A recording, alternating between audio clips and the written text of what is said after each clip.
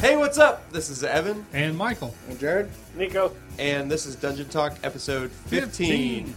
In today's Dungeon Talk, our table topic is going to be giving your players their moment.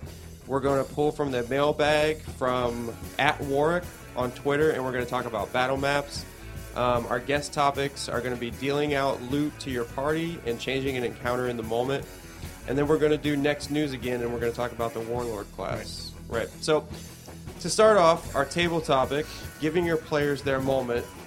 Really, the biggest thing in my head about that is just what happened in the last game where we came up with a plan to trick one of the NPCs that you came up with. And when we did, I honestly thought that you weren't going to let us go along with it. Okay. Well, and I guess one thing that made me really happy about that moment is I think about it where I provided ingredients, you guys made a recipe. Because I did not foresee you doing that, but in the moment I was like, that's really cool. Well, I was so... What happened? Okay, so for those of you who weren't in my game, basically there's this tower that has appeared, and the characters realize that they have this crystal key, and apparently the crystal key within a certain... I'm grinning because this was my idea, and I just thought it was awesome. So the crystal key, when it gets so close, or when it gets to a certain place, the tower appears, and when it gets so far away, it disappears. Well, in the game before last, the elves had come back to reclaim the tower. They met with Evan's character, Zane, and they basically said Zane owes them 10,000 gold pieces, basically in return for his father screwing over their tribe. So he said, you got 30 days to get me 10,000 gold or I'm going to kill you. And so they started to leave after they'd been told they're going to get killed in 30 days. Well, when they left with the key, that's when the tower disappeared. And they realized they were able to put together that the key made the tower disappear. It's because it was turning warmer, so we knew something was up. Right, it was kind of glowing. And in a lot of ways, I did it just to be kind of funny that when you got far enough away and the tower disappeared, I told you that all the elves started freaking out because like half the people were in the tower. And so half their people were just suddenly gone and they're all freaking out. And they put together, well, how about we go back and trade them the tower for this 10,000 gold piece bounty that's on our heads. So they went back and they set up this whole situation where they pretended like Grexel was a wizard. Which is true. The wizard, yes, exactly. So that Grexel was going to bring the tower back and he promised to keep it there. Because they left the key out. They didn't tell the elf about the key. They just said, we can bring the tower back or we can make it go away. We'll bring it back and you take away this bounty off our head. And then in addition to that, they got some scorpion armor and a scorpion bow. And I'm very loot low. Like, I don't give out a lot of treasure. Did Grexel get armor too? Yes. Yeah. So the elves didn't know about this crystal that makes their tower disappear. Correct. Because Grexel just is the tower has Terminator been missing for almost 1,000 years. Okay. And then it suddenly reappeared, and they came back to reclaim it. And then when they left, it disappeared again. Yeah, we found the key on the top floor, and we kind of knew what it was because it was introduced in... A few games earlier. Yeah, I guess it was kind of one of the first games, actually, we were introduced to the key. We just didn't know what it was the key for. So when we saw it again, we knew it was the key for the tower. We just didn't know exactly what it did. And we still don't. We don't know what the key actually operates. We just know it's part of the whole tower thing. Right. And the key was destroyed. Like the first time you made it appear and disappear, I told you that a crack appeared in the crystal key. And then by doing this trick and bringing it back and forth, it actually caused the key to be destroyed. So technically, you're right. The tower is still there, and there is now no way to get rid of it that you know of. So you did actually fulfill your end of the bargain. The tower, as far as you know, has no way to disappear again. But for me, what I liked about that is that I didn't think, well, I'll give them the key, and then they'll be able to talk to the elves. Like, my thought was, you're going to have to figure out how to get this gold, or you were going to run away. And then I was just like, wow, that's awesome. I was so happy that you guys took something that I gave you without realizing what it was and made something better out of it. So the reason for making this a topic, I think, is that in your case, it was perfect. You went along with our idea. Basically, like, I explained what my intention was, and then I gave you the chance as the DM to think about it and go, do I want to give him his moment? Or do I want to continue? Because I guess, could you have taken that away from me and made it easier for your story? Yeah, absolutely. I could have, and even within the confines of the game, I could have just had the elf chief go, "We'll do it again." Yeah. And now you can't because the key's gone. And you're like, well, clearly you know, it would have made sense for him to challenge you, and it would have been very easy for me to say, okay, he doesn't believe you anymore. Or maybe one of the elves could have noticed the accomplice that we had that was helping us do the trick while we were doing the spell, quote unquote. Right. There could have been a lot of things. I mean, you made it a little bit more difficult because you said it's raining now, so like he can't hear my spell word, which was bacon. Bacon. It's Grexel. It's funny. Yeah, his So- spell was bacon, bacon, bacon, bacon! Does anybody have any other times from playing where they can remember where they got their moment? Like the DM gave them their moment and they were able to do something really cool? Yeah, I can't remember this. There was Mike played in it, and it was not with you guys. It was with another group. But I had this whole idea. I wanted to have, because I've never done this before. I wanted to have a kind of like a dungeon crawl with puzzles. Which dungeon crawlers with puzzles are difficult because if people know about them out of character, the puzzle, they'll just solve it really quick. Or if they don't know an answer, it would just take them too long. But anyways, one of the puzzles was actually playing tic-tac-toe, and if the first one to go in tic-tac-toe, you can always win or get a draw. So their point was for them to realize it's impossible to do this. And I had some ideas of what will happen when they realize it's impossible to pass these puzzles so they can go to the next place.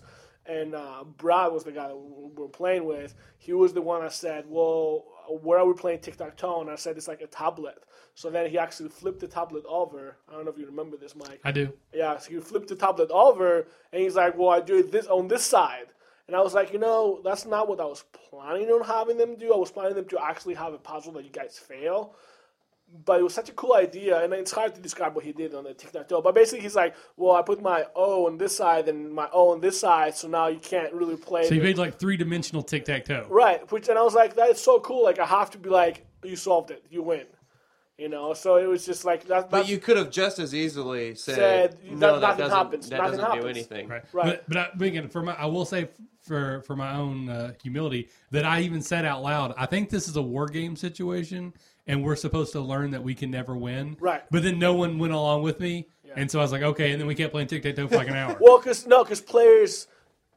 players think that anything that's in front of them Has is to there be for a solvable. reason. So it's either solvable or they have to follow it. Like a puzzle in the top room of a tower. We have to be able to solve that. Otherwise, why did the DM put it Don't here? you want to know what it does? I do. It's going to be big. Yeah.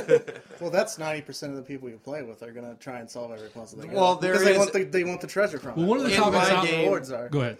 In my game right now, there's a puzzle that has been 95% solved, but you guys came right to the end, and then you could tell that you were doing things correctly because something would happen. A door would open, you'd find a key, the top would open, And some the light keyhole would- was exposed. And Yeah, so you could tell that you were doing things right, but then you never quite got to the end. So you Right, have we this never solved unfinished puzzle Right. Yep. that I hope you're still thinking about because you do need to think about it. Oh, my in character and out of character, I was thinking about that puzzle. Well, I'm sorry, go ahead.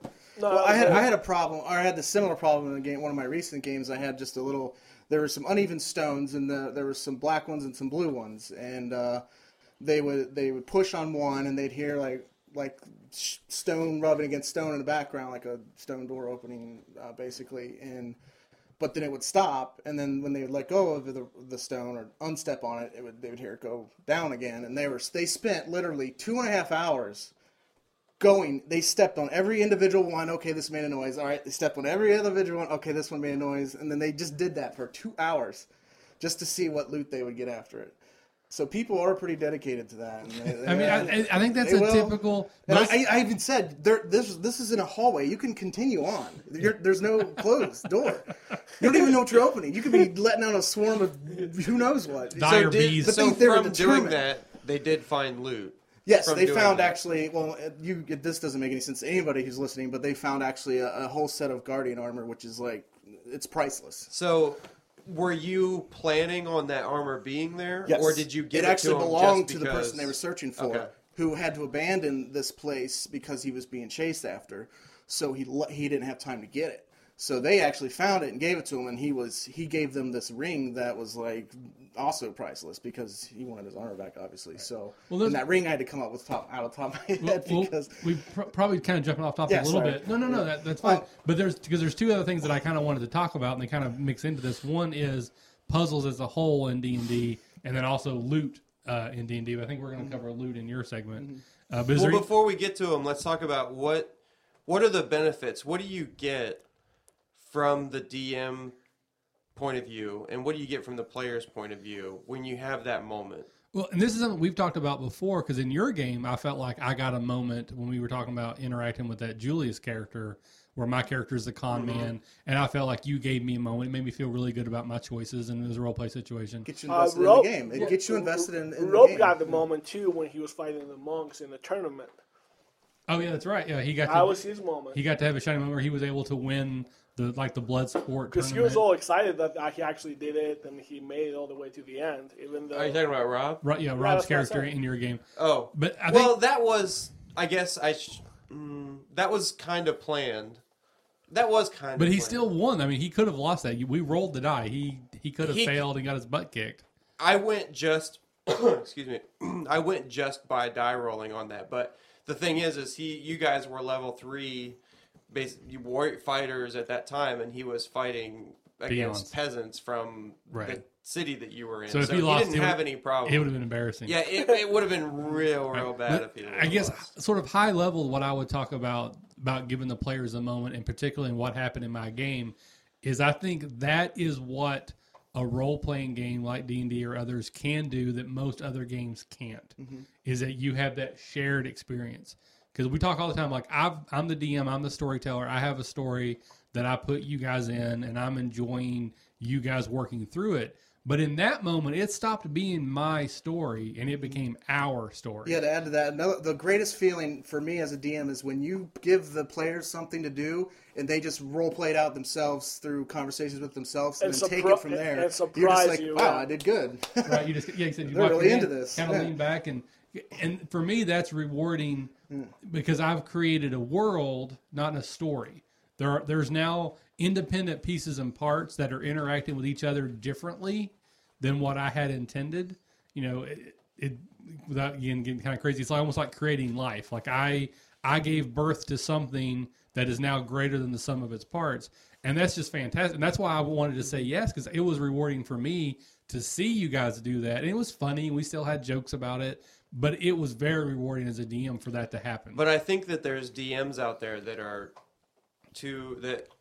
could be too controlling over their story to let that organic moment happen where the players come up with a really, really good idea and it actually makes sense, but you weren't prepared for it. It's not, or it might come with some kind of downfall to one of your NPCs maybe. You know, like what if they come up with something that kills one of your NPCs that's going to kill off one of your main characters, but it makes sense and it's completely feasible. And you as the DM, you can either go along with it or you can come up with something on your own. Because as a DM, you can always say, well, you know, he has this spell that you didn't know about. Right. Or you can just say you can't do that. I would say mostly that's probably inexperienced DMs that they're so concerned about how I get from A to B to C to D to E, and if you take away C, okay, I don't know how to get from B to D now. And I just don't know what to do with that. And what I would say within my example for those listening, it's still possible that this tower may disappear in the future because you still don't exactly know why it's going. You know the key did it. You also know there's more than one key because that's been established. Right. So right now you had a 10,000 gold piece bounty on your head that if you didn't pay back, that they were going to come kill you. Now, how pissed are they going to be if that tower disappears? You have nothing to do with it, but they're going to blame you. So instead of having like 5 guys that come to find you, the entire Elven nation is going to be looking for you. I'll deal with that roadblock. Yeah, that's disappeared in the past. How can that be put on? Well, it was gone for years and years, and now I basically went back and I said we have the secret to the tower. They think that we can control the tower now. So if it does disappear, they are going to blame us. So I'm just saying that what I had planned, like what I foresaw you doing because you had this bounty on your head, was going to allow me to kind of control the characters again, railroading without railroading. Like, okay, I know they have to get money, so now I can create some plots that provide money. Allow you to. That's okay. So now I have a motivation that I can manipulate and go, well, here's a situation that if you do, you'll get money. You need money, so you're more than likely you'll do it. It makes it easy for me to DM the next couple sessions of the game, but it doesn't destroy my story that you now bypass that 10,000 gold piece bounty. All it does is free you up to pursue other tracks that might have been 4 games down the line. Now they're going to be 2 games down the line. I just got to speed up when you get to certain things. Yeah, and to kind of continue the thought about DM versus player for that. But is that something, I know I don't want to ruin your game and your plans for your games. Is that something you would do, though? Would you say, make that tower disappear? Would you just do a random roll? No. Make that tower disappear and then let them deal with the consequences? There were, I think that'd be the fun. key was a plot item. And again, it was introduced in, I think, the second game. Actually, maybe even the first game. We played that really long Saturday game. I think it might have been there. So that key has been around for a very long time. Later on, you learn that there's more than one key. Later on, you learn that the ghost is probably the one that used that key. You still don't know where the ghost is. You still don't know where the other keys are. So it's very impossible that a plot thing could happen that would re-interact with that tower. And it wouldn't be like me arbitrarily deciding that. But if that happens, it's because it's going to be part of the story that you guys don't head off. What was your girlfriend's name in that story? Alicia? What was, yes, Bacon? on a way off side topic. Like every game I'm thinking about Alicia. I don't know what's going on with her, and I want to go back and see what's going on with her. Just don't Just call because your of what wife happened Alicia, with man. That's one of the reasons why Grexley wants to go back to the town. He wants to see what happened to her. That's one of his motivations, because he has nothing to do in the way. That's understandable out of game, but in game, You haven't mentioned that Zane in doesn't character. have any reason to. I to keep share saying that that I with you. want to go to the city. There's a reason why. Right. All right, well, we can skip over. We can go a little bit off track, and we can transition to what we were talking about into dealing out loot to your party, because you said that. Well, it's Jared's from- question. Should we cover the Warren guys thing just so we know we cover it? Or? We'll come back to that. Yeah, we'll come back to it. Because you said that one of the cool things about the allowing us to have our moment was that you got to give us out loot. So you wanted to bring up. Well, this is an issue. A game I was in a while ago. This was an issue that I really had a problem with, and it aggravated me, and it really took away from the game for me. And basically, what As happened DM or player? as a player. Okay. Basically, what happened was we were in a game and we got in a fight with this huge vampire lord, and I did something. I used one of my DM points or whatever, and I just did something unexpected. I mean, the DM writes 6 scenarios, and this wasn't in any of them. I summoned this huge dragon and destroyed the thing, and he wasn't expecting this, and we basically gained ownership of his manor. Oh, well, long story short, we got all his loot, and we were going there. The party was going through every room, getting all the loot and writing it down on a notebook, and we went through every single item we got, and it took hours, and just really took away from the session. And my question is, and I even brought this up during the game, was, all loot should be done in downtime or something. Just like, hey guys, you're going to get loot from this. I know you want to use it right away or whatever, but I'll send you a list in downtime. Let's move on with the game because it takes away from the role play. I just wanted to know your guys' thought on this, or if this has ever occurred. Well, Yeah, I have one of the first experienced that things- exact scenario. As I jokingly said when we first started talking about this earlier, as a DM, I solve that because I don't give away loot. I don't But worry I don't about really it. necessarily think that's the best way to handle it. One of the first things I was going to say that I like that I think Michael has done is, what do you want? And when we got, well, it's up to you whether you give it to them or not. But if they say, I want a plus 10 sword, you can go, okay, well, no, but I know that you want a plus sword, so here's what I'll give you. And basically, with what happened in Michael's was, he said he wanted armor. I went, that's a really good idea. I want armor, and it's scorpion armor. And then Rob said that he wanted a bow. But it's cursed. No. Well, one thing I do as a player to prevent it is I figure when you make your character, you get a slotted amount of gold pieces to spend on your character. That's what I consider my loot. any loot we come in a game, unless I'm playing a rogue or something, I don't care. I just hey, you guys take care of it. I'm moving on.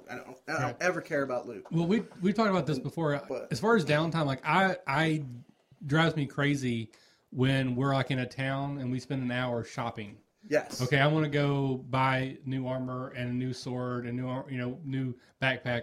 Unless there's a plot point or a cool NPC you're trying to introduce, that should be a 2-minute conversation. Two things bad. It splits up the group, and it creates a just waste of time because you've got to go through and you may not have what they're looking for.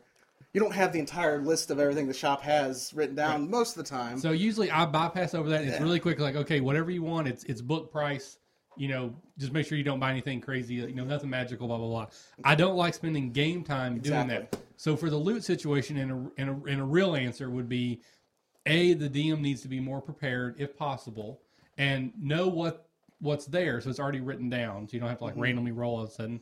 Or 2, to say, like you said, I'll email it to you. I don't know what's here. I'll give it to you next time. But yeah, absolutely, I would be going crazy if I sat for 2 hours while I can't even we were just getting imagine like, that. As a We've never even DM, done I anything do like option that. 3. I say I'll email to you because Well, I don't so ever have the list of things in the shop. My small counter argument for that is you kind of have to be aware of your players. Some players really like loot.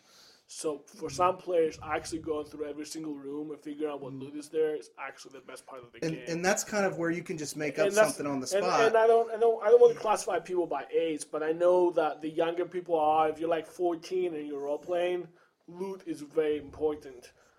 At our age group, loot is not as important because you get the point of role playing, right? You do it because you enjoy it, but what's the enjoyment that you get out of it? I think for our age group, it's more like a social thing, having fun, being creative. When you're younger, it's all about like getting cool stuff. well, I think that also goes back to the video game mentality because we talked about that before. Most of your video games, like Mass Effect, Halo, you get better guns, better armor, you level up. And when I play those video games, I do the same thing. I want the cool gun. I want the better armor. When I role play, I don't particularly care about that. Right. Honestly, you may nice get an upgrade, once in a but you while. may not be able to upgrade your weapon until you get to an upgrade station or something. it's It's kind of the same concept. For me, the Wait excitement till the of the loot in your game didn't have anything to do with being able to make a change to my character sheet. I was really glad, like when you told me that my AC went up a bunch. When I did that, I was like, man, that's awesome, that's great. But that wasn't the excitement. The excitement was honestly the picture in my head of my character changing. Yeah, I had the exact same thing. I was like, now I'm wearing scorpion armor. And I even said, Right, I want a scorpion tail, because I was like, that would be cool to have. Because Grexel would be like, he would want a scorpion tail. Even if it looks stupid, he wants it. I was just picturing my character in my head, and I'm like, okay, he's getting rid of these old leather straps. leathers that he's been wearing since he was in this working for Graydon and whatever I don't know, it was Crimson Claw. For the Crime Crimson Syndicate. Claw, and it was kind of like also moving on to the next stage of his life. Like he's getting rid of that armor, he's putting on this scale scorpion armor, and he looks completely different. He's a different person now, and that whole transition concept in my head was the cool factor about getting that armor. Like it didn't have anything to do. So this all spawned just from getting a piece of loot, and this is loot you can have before the game starts, and that's a little bit easier. I'm talking about when you're wasting. Well, again, but going back to just real quickly about the thing with Evan was talking about is, again, that wasn't planned. Like at no time did I think, oh, well, these elves have a lot of scorpion armor or scorpion weapons. That never was in my head. Yeah, we came up with that pretty much. But I had said earlier that they use scorpions like as pets. Like the chieftain had one on his shoulder, and it would drop scorpion poison on his tongue, and they put scorpion poison in their drinks, and they had giant scorpions they rode like pack animals. So it only made sense that if they were going to provide them with loot, it would be scorpion based. And again, it was always like box full of dead scorpions, like a nanosecond in the head. It's like, okay, and plus it was just cool sounding, and I didn't tell them what it looked like. I just said it was, armor made out of scorpions, and they both created my their own picture version. in my head is different from the picture. that's that he awesome. has. I think that's awesome. I mean, But that's how it should be. So again, going back to your situation where you've got a whole bunch of loot, a couple of things that always aggravated me, and this is some of that you're going back to your typical stuff, and also what you're talking about with knowing what you want. So the two things I would say there is I hate it when you defeat the main bad guy, and then you go and you look in their treasure chest, and there's stuff in there that clearly they would have been using. Like, I destroyed the evil king. Oh, but look, there's a +4 plate armor and a +5 Vorpal sword. Good thing he wasn't wearing those, or he would have killed us all. Does it piss you off when they're wearing all this beautiful stuff and then you defeat them and they just There's disintegrate? nothing there. Well, but the other thing is, like with the old random tables, to Evan's point, is I don't necessarily want a wish list, so I give you exactly what you want, but that I can give you things that make sense. Like, I would hate for somebody to randomly find a +2 battle axe That and no no one one uses wants. battle axes. And maybe there's a plot point. Maybe that battle axe belongs to someone else, and like you find them. But most of the time, They're not going to sell it or do whatever. yeah, you just got a magic item that you really can't use. So Well, most of the time, as a DM, you give loot that you kind of know people would use. Like, you have a ranger, you kind of give a bow. If you don't have a fighter, you won't give a great axe. It seems I'm I'm going to give them kinda loot like that. Just give them the gold. Say you I'm find this trying much to gold. Or something. wrap my head around the like. You said you went through like every room in this. It was place. like a huge mansion. Was Castle, it necessary to do that, or could you have just That's said? what the party leader wanted to do, and he Could said you- that's what we're doing, could- so we did it. He Could said the party have been happy with just going? Okay, we went through the entire mansion, we went through the entire place, and here's a list of what we found. that's not been the DM's job. The DM is the one that says, you know what, there's a lot of stuff here, if that's the case. So hey, I'm going to say everybody rolls perception roll so we can see how much you found, and then I'm going to tell you what it is, like in an email. all right, so I think we're about ready to move on. So cue sound effect. Message for you, sir. And our Wow, that was a great pull from sound the effect. mailbag, who is at Warwick. yeah, it's at work. So again, we mentioned this before. We're having I don't know if you call it a contest, but for the first 20 people that email us, Call it a death match. deathmatch. First 20 people that email us questions at our podcast email, which is podcast@dndacademy.com. After we get our 20th unique email with a legitimate question, once we get 20, I'm going to do a random draw of those 20 people. I'll probably roll a d20 and we'll do it live on one of our shows. And then I'm going to send some free swag, D&D Academy stuff to that person. I took a picture today. I put it on the page today. I got a mouse pad. I got a couple beer glasses. I got a coffee mug. Kleenexes used. So Toilet paper. They have to be different emails. I tried sending 15 emails from the same email Every address. toilet Didn't paper. work. Yeah, Every it has to be toilet paper different. square So has the- at work, sent us an email, and his question revolves around battle maps, which again is kind of funny because right now we don't use them at all. But it is still a good, valid question because a lot of groups do. And his question revolves around, so if you're going to use maps, should you hand draw your own, or should you use the pre-printed or digitally printed maps? And then regardless if you use hand-drawn or pre-printed, do you want maps that are very detailed and they have like, here's where the fireplace is, here's where the table is, here's where the chair is, here's where the torches is, or do you just want like an open, like, here's a room, it's a guard room, here's a room, it's a library? So we'll start with the first question. So would you, if you're going to use maps, would you prefer pre-printed or hand-drawn? I'd like to start on, if you don't mind. Well, I do like maps. I'm a big 3.5 fan. We use maps almost every session, both hand-drawn. I do have an advantage. I have a plotter at work where I can print out big colored maps. But if you are into maps and you are into making them yourself, a good program is Hexographer. And it is. I've tried a lot of map creation tools, and it does everything, and it does it great. So that's really good. It's a really good program. It's Is it like free? No, they do have a demo. It's you can use. $200. It's like $20. Yeah. So, anyways, that's a good software to use. So you like maps? I love maps. Why? I think maps bring a little bit of scale to a battle. I mean, like when you. Don't get me wrong. I do love how D&D Next works and how that feel is, but it's a different feeling, but not a different in a bad way. It's just different. Different. And I mean, I like being able to put a 9x9 colossal dragon on the grid map and say this is what you're fighting, and it just really adds to the whole element. But also, like, let's say, and I did this in my last game, you draw out a building, and it's a scale, and then like, all right. They're running for the door, but the door is only 5 foot wide. It's like you both can't run out the door because you've ran out of your turn. So, you can't. It kind of, in like the enemy approaches them. They've only got this door where they can see. They can't see this enemy because of where they at. It just helps explain what's going on in the battlefield. and it's a little bit more easier for everybody to understand what's going on. You don't have to do, I guess, as much explaining, in my opinion. And that was one example, was there was like stairs involved, and they were only so wide. They couldn't see what was happening down there, whereas if you don't have the map, you could just say, I run until I see it, you know.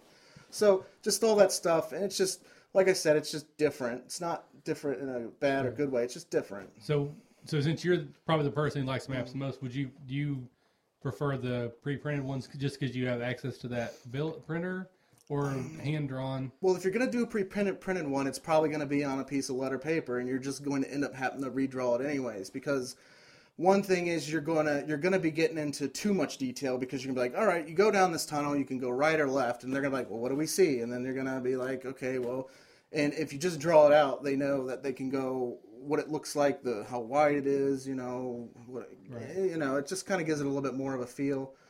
But I think that having a printout and drawing it would probably be the most creative way for anybody who doesn't have access to a plotter or whatever to do it, and to do it to scale. Okay. So what do you think, Nico? What would your opinion be here? Maps help for people that like tactics. I agree with you for things like doors, or you can't see this because it's behind this wall. It helps out. I got introduced. What Mike has, the table that Mike has, is pretty cool. And I don't know, you've described it before, but it's on the website as well. But basically, Michael has basically a large table that you can pretty much draw anything you want to it, because it's made out of squares. So hand drawing it, I don't have anything against it. What Jared was saying is that if you have the whole thing drawn out before the game, everyone can see exactly where everything is, and usually at the end of the tunnel or whatever, that's where the boss is. A way that I've seen people get around with that is they use A4 paper to cover the parts of the map that you haven't seen yet, that you haven't explored yet, and then I think you've done that as well, Evan, right? So then they remove the A4 paper, and it's like, oh, and this is the new thing that you can see. That's a way to go around it. Personally, I like more I'll borrow the White Wolf term, which is theater of the mind, as in you see things in your head. I think it allows for a little bit more creativity for players, and for the DM to kind of like mention things that can be helpful, or the player can be like, do I see a bucket? It's like something that you would never draw most likely, but then as a DM you can be like, yeah, you see it. Speak to yourself. Yeah, but the other thing that the question asked was, how detailed should it be? In my opinion, you should cover the main things like windows, doors, closets, like, a big bed, stuff like that, but don't go overboard. And try to include anything that can be used tactically. Yeah, like rivers or right. There's don't go overboard though and start like painting little tables and stuff like that, or like stools, because then the players can't really walk around because there's like too much detail drawn on a piece of paper for people to. But tables do help in combat, because some people might want to jump up on a table. Yeah, I mean like a table, like a coffee table, like something that's small. I guess you can use it, but I've seen people draw maps that are so detailed that you can't. It almost detracts from the purpose of the map, which is knowing where things are, because there's just so much stuff on it. Joe's, I don't know if you remember maps from Joe. Because he was artistic, it was so detailed that you get distracted by what he was drawing, because you're like, oh, that's a cool floor design. Because he would draw floor designs on it and say, hey, this is how the floor is designed and looks like, and there's a sun and blah, blah, which is cool, but you can't lose the point. You can't lose the point of what the purpose of the map actually is. Right, I listened to a podcast, just on a side note, I listened to a podcast one time. I don't remember if it was Fear the Boot or it might have been on the Tome Show or something, but one of the guys, that was his thing. Like, his thing was minis. Almost like taking it from a D&D standpoint into like a Warhammer standpoint. Like, his thing was minis and battle maps and stuff like that. And he said that they had a battle on a ship, and instead of just drawing a ship like on a grid, like he made a ship. Like, wow. He made a ship for that game. And then on the ship, he did the grid on the ship, and so the players had a ship on the table with the grid on it. But my personal standpoint is I like no map, and sometimes I think it's because I have my own debilitating feature where I think when I see a map on the table, I get sucked into what I see, and when there's no map and the DM is just describing what's there, then I start making the picture up in my head, but not getting all of the picture from the DM is a good thing because I have those holes in my head, and then I start asking questions to fill those holes. Like, if the DM doesn't tell me where the doors are, I ask him where the doors are. If he doesn't tell me where the windows are, I ask him. If he doesn't tell me if there's tables or if there's patrons or if there's liquor behind the bar that I can set on fire or whatever, I start asking all those questions to fill in all those holes where maybe this is a downfall on my part, but when something is drawn in front of me, I think I take it as, okay, he took the time to draw that, so that's that. I don't need to ask any more questions about it. Like, what I see is what I get. So that's just in my personal opinion is when you both were talking, I was thinking of other things that I wanted to bring up. Well, like, for instance, spells. When you have a spell that has a radius, how do you do that when you don't have a map? Because I've never seen it done before. Because you lose. That's what I'm saying. It's less tactical when it's in your head. So when you have a map, it's tactics. You're like, well, if my fireball falls here, I'm going to hit 2 people. But if it falls over here, I can hit 3. So I'm going to hit the 3. While when it's in your head, you basically ask. You can either say, where would be the best place for me to put my fireball, which is kind of detracts from the game, in my opinion, a little bit. Yeah. Or you just say, I'm going to do it on the 2 guards that are sitting by the door. And then the DM can say, they're too far apart or they're too close. The caveat I wanted to kind of point out is, and especially for new dungeon masters, if you're not using a map, do not be surprised if you forget something, or if what you think you're saying and what the players understand is different. Because you'll hear things like, wait, there's a wall there? Right. And that's when you know you made a mistake. Well, that's my biggest problem is because my limitations of my brain are, if I'm asking, is there a window there? Is there a door there? Is there a wall here? I'm forgetting about my purpose and trying to remember where everything is, and then I just forget completely where everything was, and I'm asking again, and I feel, I like them both equally. But I've never felt less tactical not having a grid. Maybe you haven't played enough, like D&D 4.0 or 3.5. Well, I think the biggest thing is we're not using magic right now. Your game, you ran it for a little while, and we still didn't get to use that magic a lot. Right. I think that's where some of the biggest things come from is line of sight, line of effect, radius. Those are things that we haven't really had to deal with. So we are now basically exclusively mapless, but we were not for a very long time. So what's your opinion? Well, I'm a fan of not having maps, and the biggest reason why is, as we've discussed before, is how quickly you transition from a role-play session or an exploration session or setting into combat. Where before, and I think I have a mental block, we've talked about this before, I felt like the time it took to set up the map, really just all the tension of the battle was gone. You know, you're having this really intense negotiation with the Duke or the King or the Queen or the Guild Master, and then, it turns into a battle roll initiative. And then there's like a 15-minute break while I draw in the map, and I draw like terrible anyways. So I'm trying to draw really fast so it don't take so long, and then it's so bad it doesn't work. I just want to see you draw a terrible map. So then I have to slow down, and I just feel like by the time we're actually into combat, the tension's gone. It's no longer interesting. That's not necessarily the same thing for me, but maybe that's just because I've always done maps, so I've learned to train myself not to. I started no map. I went into maps. You have to realize that Mike is self-conscious about his map drawing. It's really funny, but he is pretty funny. It's terrible. He is, because every time I print out maps because I just don't want to draw stuff. Every time he draws something, he feels it takes too long, even though it doesn't feel that way, and he will always say, "Oh, this is going to look horrible, but this is what I'm drawing." And then he draws it, and you're like, "Yeah, it counts. I see it." But he'll always have to. He draws it, and you go, yeah, "That does look like shit," because you tried to do it in 3 seconds. In 3 seconds. So if I was going to use a map, I would prefer to use a printed map that I could have ahead of time and have drawn. Another thing was, but the trade-off is that it's not going to be exactly, because I'm not assuming I have access to your technology and your printer. Exactly. Because most people, like Wizard sells these, they're like 2 feet by 1.5 feet or 2 by 3 feet double-sided maps now. Plotter's only $5,000, people. Come on. Well, so there's like one side's a woodland area, one side's a dungeon. So you could use those very easily. They're very well done. but you're stuck with what they Yeah, printed. it becomes Exactly. repetitive. Well, there's tools we becomes can create on repetitive. that, but yeah. All right, Nico has our next guest topic, which is changing an encounter in the moment. So, Nico, do you want to explain a little bit what you mean about that? Yeah, in Mike's last game, we were in the wastelands. This is after the whole elf thing with the scorpion armor.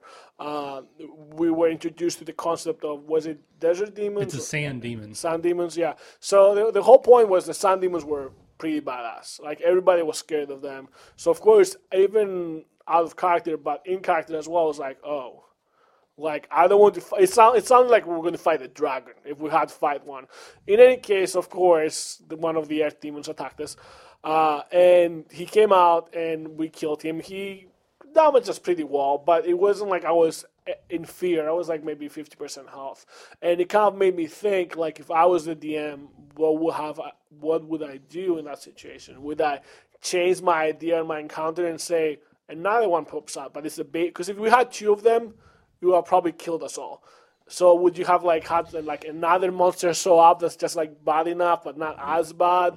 Do you just leave it be? That's kind of what I was thinking. Like, do you change your plot or your idea based on what happens in the game in an encounter to kind of further the plot a little bit better? All right, so Evan, Real quick, basically you didn't feel like the hype that he put behind the sand demons lived up to the encounter that we were.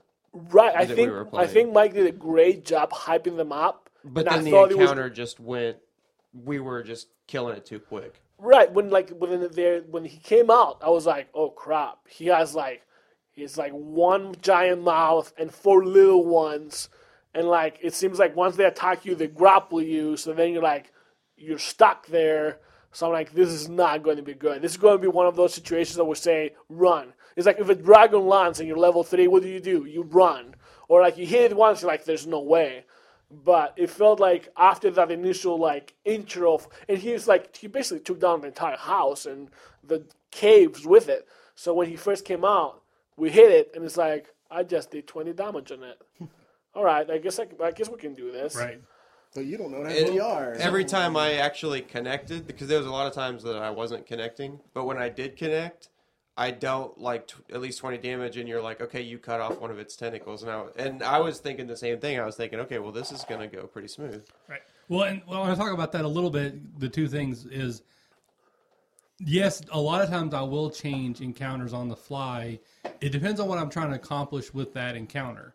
Because I don't believe in random encounters. I never just roll a die, okay, you fight something in the forest. Every time you guys ever fight something in my games, it's for a specific reason. It might just be because there hasn't been a fight in a while and I can just look across the table and you guys are bored. Or maybe you just leveled and I know you've got that cool new feat or cool new power or you got a new sword. I'm going to give you something to kill so you can play around with it and, kick the tires on your new loot or whatever.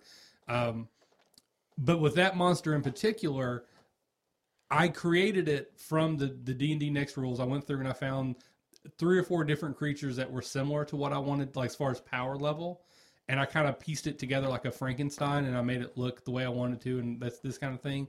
So I wasn't fully sure how dangerous it was going to be. Now, you as Grexel and Nico have told me before that most of the fights in this game haven't felt threatening. And part of that reason is you've almost exclusively fought people. Right. And in my version of this game, every person's a minion. Pretty much one dagger stab kills most people, unless they're PCs, actual characters. You're a commoner on the street, you shoot them with a crossbow, they're dead. So you guys were killing these people willy-nilly. So I wanted to put a battle that was more of a D&D type battle against a monster, high armor class, had multiple different types of attacks. And I was afraid that it was going to kill all 3 of you. So I didn't want to keep pumping it up because I'm like, well, part of it is you guys rolled well. At least Omi or Rob did.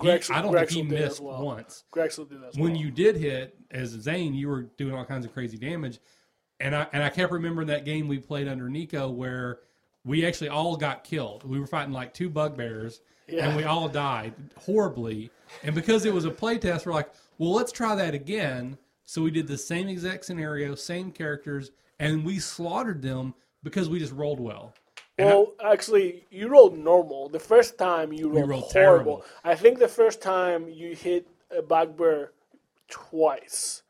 Like, you used 4 players, and they hit like the NPCs twice. And the second time you rolled normally and you just we killed him. and, So and your tactics were better. So I was afraid that if I were to pump up its power, and then there was also a shift in rolls, that I might kill you. You know, and the point of that encounter, if someone died, they died. I wasn't going to not have them die, but it wasn't to kill everybody. So because I wasn't experienced enough with D&D Next, and this was a brand new monster I had just made up. I was afraid to manipulate it too much. But I do that a lot in my games where if you guys are just killing things, I'll add in a couple more bad guys, or maybe they have 20 hit points and you do 15 the first attack. Well, now they have 40. 30, right. Right. But at the same time, I don't always want to do that because sometimes you should just, if you kill shit, you kill it.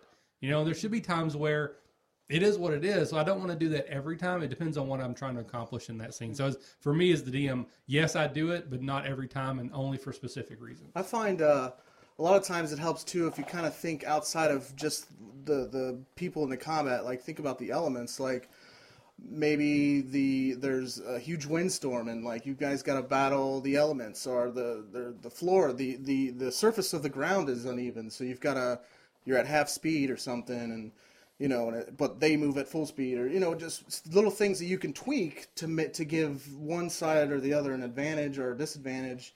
And also to bring something else besides just the you fighting them. You know? Right. I do change encounters a lot. The way I see it is I try to create a cinematic experience. So if something doesn't make a lot of sense based on what I actually wanted to do and what's actually happening, I'll change it. I do believe, though, if you roll really good as a DM or really good as players, you should just give it to them. Like in Evan's game, he rolled like Christ. 6 D20, like 6 crits, 7 crits. He did 7 crits in one battle. And like, you know, kicked Rob's ass. But that's fine, because it's like real life. Sometimes people get lucky, and that's okay. It's just if the plot breaks or just doesn't have such a smooth effect, then I'll change things around. If something's supposed to be easy, but it's becoming extremely hard for like no real reason because I'm miscalculated, suddenly the creature's hit points go lower.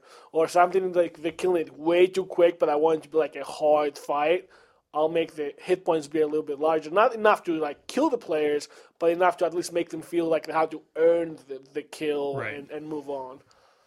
Well, something like that happened in my game was, and it's, I mean, so yeah, if it's 2 demons and they kill them and everything, you know, that's fine. It's just they're just monsters. You move on. But I had a situation in my game where I had a huge critical NPC that was the enemy, and he was like level 20, and they were like level 8.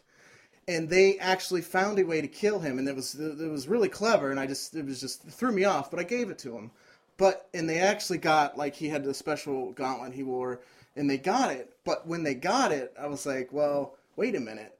Let's make this interesting. And basically what happened was they were visited by the spirit that, well, I don't want to get into any of that, but it was like this whole thing came just because they killed this guy, and it led the group all to a whole other area.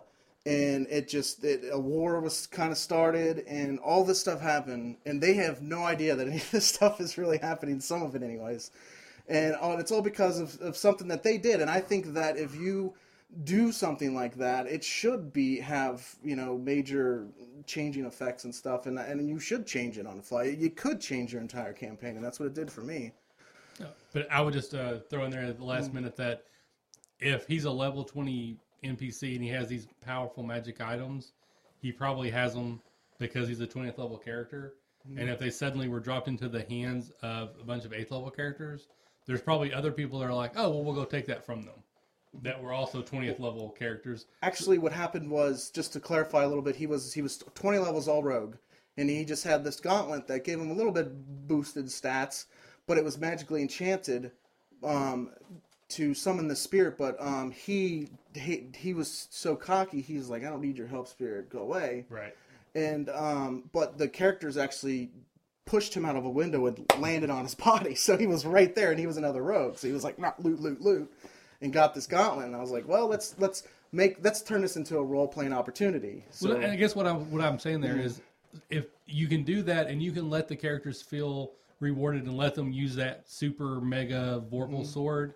But don't let it destroy your campaign where now every time they fight anything, they kill it. Because again, if you get a weapon that's that powerful, eventually someone's going to go and take it from you if you're not powerful enough to Typically with justify me, it. if you're going to get something like that, it's equally as bad as it is good.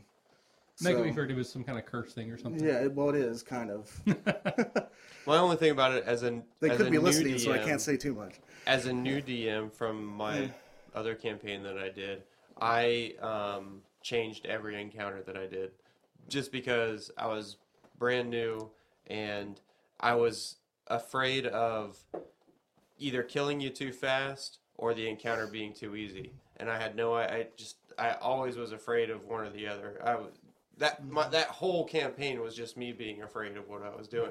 So what seemed to happen more often than not was that you guys would start killing off my entire encounter faster than I expected. And I think that was because from a planning standpoint, I was too afraid to make it difficult from a planning standpoint. I have the opposite problem.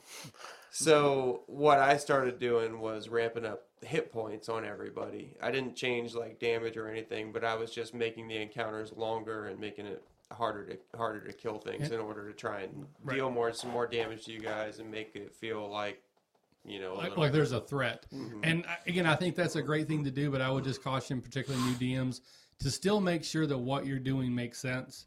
And the example I use is one of my friends in college. He played for a while. He never DM'd, and one day he decided he wanted to. He was like, sure, we'll do like a one-on, just one character, one DM, just as like a training thing. And this was like second edition AD&D rules. And my character, long story short, whatever, got into a bar, and I started like a bar fight. And he had described that these were a bunch of just farmers. They're just commoners. That's all they are. But he started letting them attack me 2 and 3 times in a turn, which again, in second edition AD&D rules, you don't get 2 attacks till like your 6th level. Yeah, and I'm like, you have to be a fighter. Right, and I get what you're trying to do as a DM, but if you're really just breaking the laws that a characters know, it doesn't make sense for a peon farmer to be able to do 2 attacks when only 6th level fighters and above can. So if you're going to make it more difficult, make it make sense. Otherwise, if you just start breaking the rules, I think you're going to lose some of that the reality of the situation, and the characters and the players are going to kind of come out of it. All right. You want to move on to next news? Yep, so we're going to do next news. This is just a topic that's just really recently, there was some, I think it was part of a podcast. It was the D&D podcast where they were talking about they're working on the Warlord class. That's going to be one of the new classes that they're going to introduce in the playtest.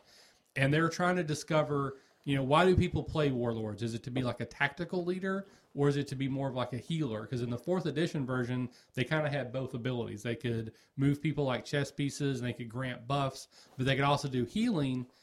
But the healing was more of like an inspirational thing, and that's kind of where I think it's coming to a head, and that's what I wanted to talk about, is I don't think hit points, the way they work in D&D, are a good reflection of how an inspirational leader would heal, if that makes sense. So, for example, if you just have a good battle commander that's just an inspiring figure, charismatic, and he inspires his troops to fight harder, but one of them does get their arm chopped off, it's not like the battle commander is going to drop down and patch him up, or in D&D terms, cast a healing spell, and then he'll be fine. I take that more to mean that because he's such a courageous leader, like a William Wallace from Braveheart, that I'm going to ignore the pain that I have, and I'm going to continue to fight even though I'm wounded to the point I'm probably going to die. My example that I was thinking of was Mick from Rocky. Like, Rocky goes to the corner and he's all beat up, but Mick's like, you can do it, Rock! And he gets back up and he goes out and starts fighting. So it's not like he's not hurt anymore. He's just able to ignore the effect. So my argument was they would have to fundamentally change how hit points work to truly get that inspirational leadership. Well, I think he would just like take something like a hot iron, and then move on. Or Well, that's something. what they He did wouldn't in just let the Braveheart. blood drip out of his arm. Right. When Patched up Braveheart, somehow. when that guy's got his arm cut off, they just, that night they seared it closed and he kept fighting. But what I think, again, they're not going to do it. They're never going to kill the sacred cow of hit points. But what I would like to see is where there is a negative impact of having less hit points. So like say you have 100 hit points just for an even round number. From 100 to 51, everything's fine. from 50 to like 26, you take negatives to damage Well, or that's negatives to bloody, AC. isn't it? It's bloody, but in the game, there's no attack or Well, defensive penalty. So in D&D, in 4.0, there were special attacks that would trigger based on going bloody. I mean, bloody, right? But there wasn't like there was a detriment. I totally agree with you, though. The thing that I hate about Dungeons and Dragons is hit points, because even in the movies or even the book, well, movie it's a different, it's an exception, but in books when you read stories, people still die when they get stabbed by a dagger. In D&D, except if you're like a level 1 mage, you'll never die by a dagger hitting you. We've had discussions about this like outside of the podcast. So I hate the hit point system, and the bloodied idea made a little bit of sense to me. I do like role-playing systems that you get negatives when you get hurt. White Wolf has something like that. There's other games that have it as well, which basically, the lower you go, you get like -1, and then if you go even lower, you get -2, -3. And basically, there's a point that you're like, I am so low in health that I have so many negatives, it's not worth it for me to fight. It's like when you get your ass kicked in Rocky, you can't say, okay, I've been punched so many times, I can't hit them anymore. It's not because right now in like D&D Next, you can be 1 hit point and it like doesn't make a difference. I like the way Star Wars. If you played Star Wars Saga Edition, I like the way they do it. It's brilliant. Basically, you have a threshold, damage threshold. It's certain things increase or decrease it. But if an attack, let's say mine's 24, and an attack does more than 24 damage than me, I go 1 scale lower on my, and then I take penalties from then on. And then it goes again. There's like the penalties are even more. And then so if you get so many of those, you're unconscious. Right, and so that would be my argument: is that if you had a system like that in D&D where you had penalties, your inspirational leadership could say you don't get any hit points. Penalties. You just don't. The penalties aren't effective because you're overcoming the fact that you're damaged. So unless they change hit points, I don't think they're ever going to get a way to do inspirational leadership, or I should say inspirational healing, that really makes sense. And that, to me, that's kind of sad. Well, I think, D&D has always suffered from... I know. Yeah, D&D has always had the problem that you need a cleric in your party. Yes. You either need the cleric or you need some kind of magical potion or whatever that heals everyone. In 4.0, the idea, I'm guessing, was let's have more healing classes that don't just heal so people can play it. So if you want to be the tactician, you play warlords. But the first time I read about warlords in 4.0, I hated them. I'm like, what is this? This makes no sense. It doesn't follow any of the previous mythos that D&D has established. It's like a class out of nowhere. But the more I kind of looked at them, I actually ended up playing one in your game. I don't know if you remember this, the guy that could like inspire people. It was my... well, I don't even remember his name anymore. I think Kyle was his name. But anyways, I do like the mindset of it. I do agree, though, with the hit point system. It doesn't play very well. Sense. There actually was a 3.5 equivalent. It was called a Marshall, but it came really late into 3.5, and I think it actually came from the miniatures game more than the actual role-playing game. Yeah, because I thought about playing a Marshall when we were playing a 3.5. Right. So, but he was different than 4.5. And then the other thing I talk about just about the next news, and this is something we brought up before, there's been discussions about the Barbarian, because the Barbarian is the newest class that was just made available in the latest playtest. And I'm in the camp that Barbarianism is a cultural distinction, not a class distinction. I think the Barbarian should just be a fighter that specializes in like rage. But same thing with the Warlord. I don't think the Warlord should be a separate class. I think the Warlord should be a fighter build with tactical options. But I go with the thing. I think they have to sell more books, though. Well, and I guess it's that sacred cow. But for me, I would prefer if there was only 4 classes. I would just call it magic user, because you would have wizards and sorcerers, cleric, fighter, rogue. Everything else should be based off of those. So you have rangers would be a mixture between fighter and rogues. Paladins would be a combination of fighters and clerics. They're not going to do it. That would never happen because of financial reasons. Right. That's why. But I think it would be a much better game if they did. How big of a part of the Warlord in 4.0 was moving characters on the battle map and controlling totally depended on how you wanted to play. Because that would be extremely hard to do in D&D Next, don't you think? Right. Well, and again, D&D Next it's built where you don't have to use maps, but it's supported. So once the rules come out, they're going to have the rules will be written in a way that says if you use maps, then this is what that means if you don't. So I mean, they do anticipate that maps minis will be involved. It's just not the rules aren't written where you kind of have to. Like 3.5, especially 4th edition, You have to. you could do it without it, but you would be making so many concessions that you almost would be playing a different game. You know, it's not saying you couldn't do it, but it'd be very, very difficult. So again, I'm a huge fan of D&D Next. Don't get me wrong, I love it. I'm loving the system, but I'm actually kind of disappointed that they're not making a barbarian just a fighter build, and they're not making the warlord a fighter build. I think it's a misstep, but who knows? Once the game comes out, I may change my mind. The barbarian class has a lot of people like barbarians because they get the DR, so damage resistance. They walk faster, and the rage mechanic. And D12 But that's not for the hit points. Yeah, and that's the huge one too. Really But cool fighters get D10s. Yeah, but they still get a good amount. But again, I think of a barbarian as a cultural difference, like the noble savage No, I see your Native point, for American. sure. So I'm still a fighter. I just have a different cultural heritage. So I think that's the distinction. So like a berserker, you know, like you think about Scotland, Highlands, you know, they drink something, they don't feel pain, they go crazy. I could see that being more of a class, like a berserker class, but the actual barbarian, I don't think should be a class distinction. I think it should be a culture distinction. Well, they have a name. What do they call it in D&D Next? They have kind of like sub-classes and sub-races. And like, so if you play an elf, you choose if you want to be a high elf or a wood elf. It's like a sub-race. Right. And then for classes, if you play a thief, you get to choose if you want to be the assassin, that gets you the assassinate ability. Right. They're called schemes, rogue schemes. Right. So each one of them has like a certain... Right. So you can do the same thing with So you can fighter. do You the could say, same I'm thing a with fighter. fighter. Now, what build do I want? Do I want to play a warlord build, a barbarian build? You could even do, you know, like a woodland build, and then what your tree of skills would fall underneath that. But, you know, if you want to go with simplicity, then you can say that clerics are really fighters that can just heal, and rogues are really fighters that can just sneak. So at that point, might as well just have fighter and mages, and that's it. If you want to simplify it, Right. like it really is that. But I know I like the idea of the 4 core, but I just think anything else you wanted to play, you could realistically build and have fun with. I don't think they have to have their own classes, but that's just my opinion. I think D&D 3.5 had a lot of classes. Every book had 3 new classes. Right. So then when you make a new character, especially when you do it now that all the books are already out, there's so many choices, which I think is almost too silly. You have too many choices.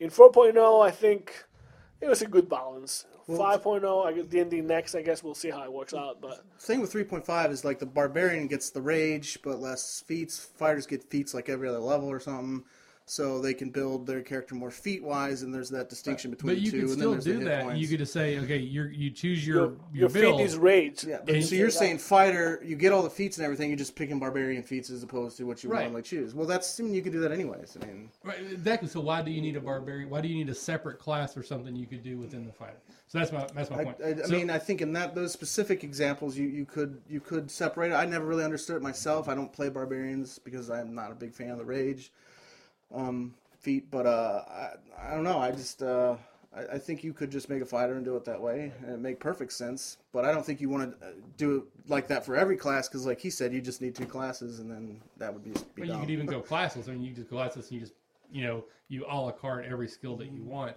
But I mean, sticking with D&D, I think you need those 4 core.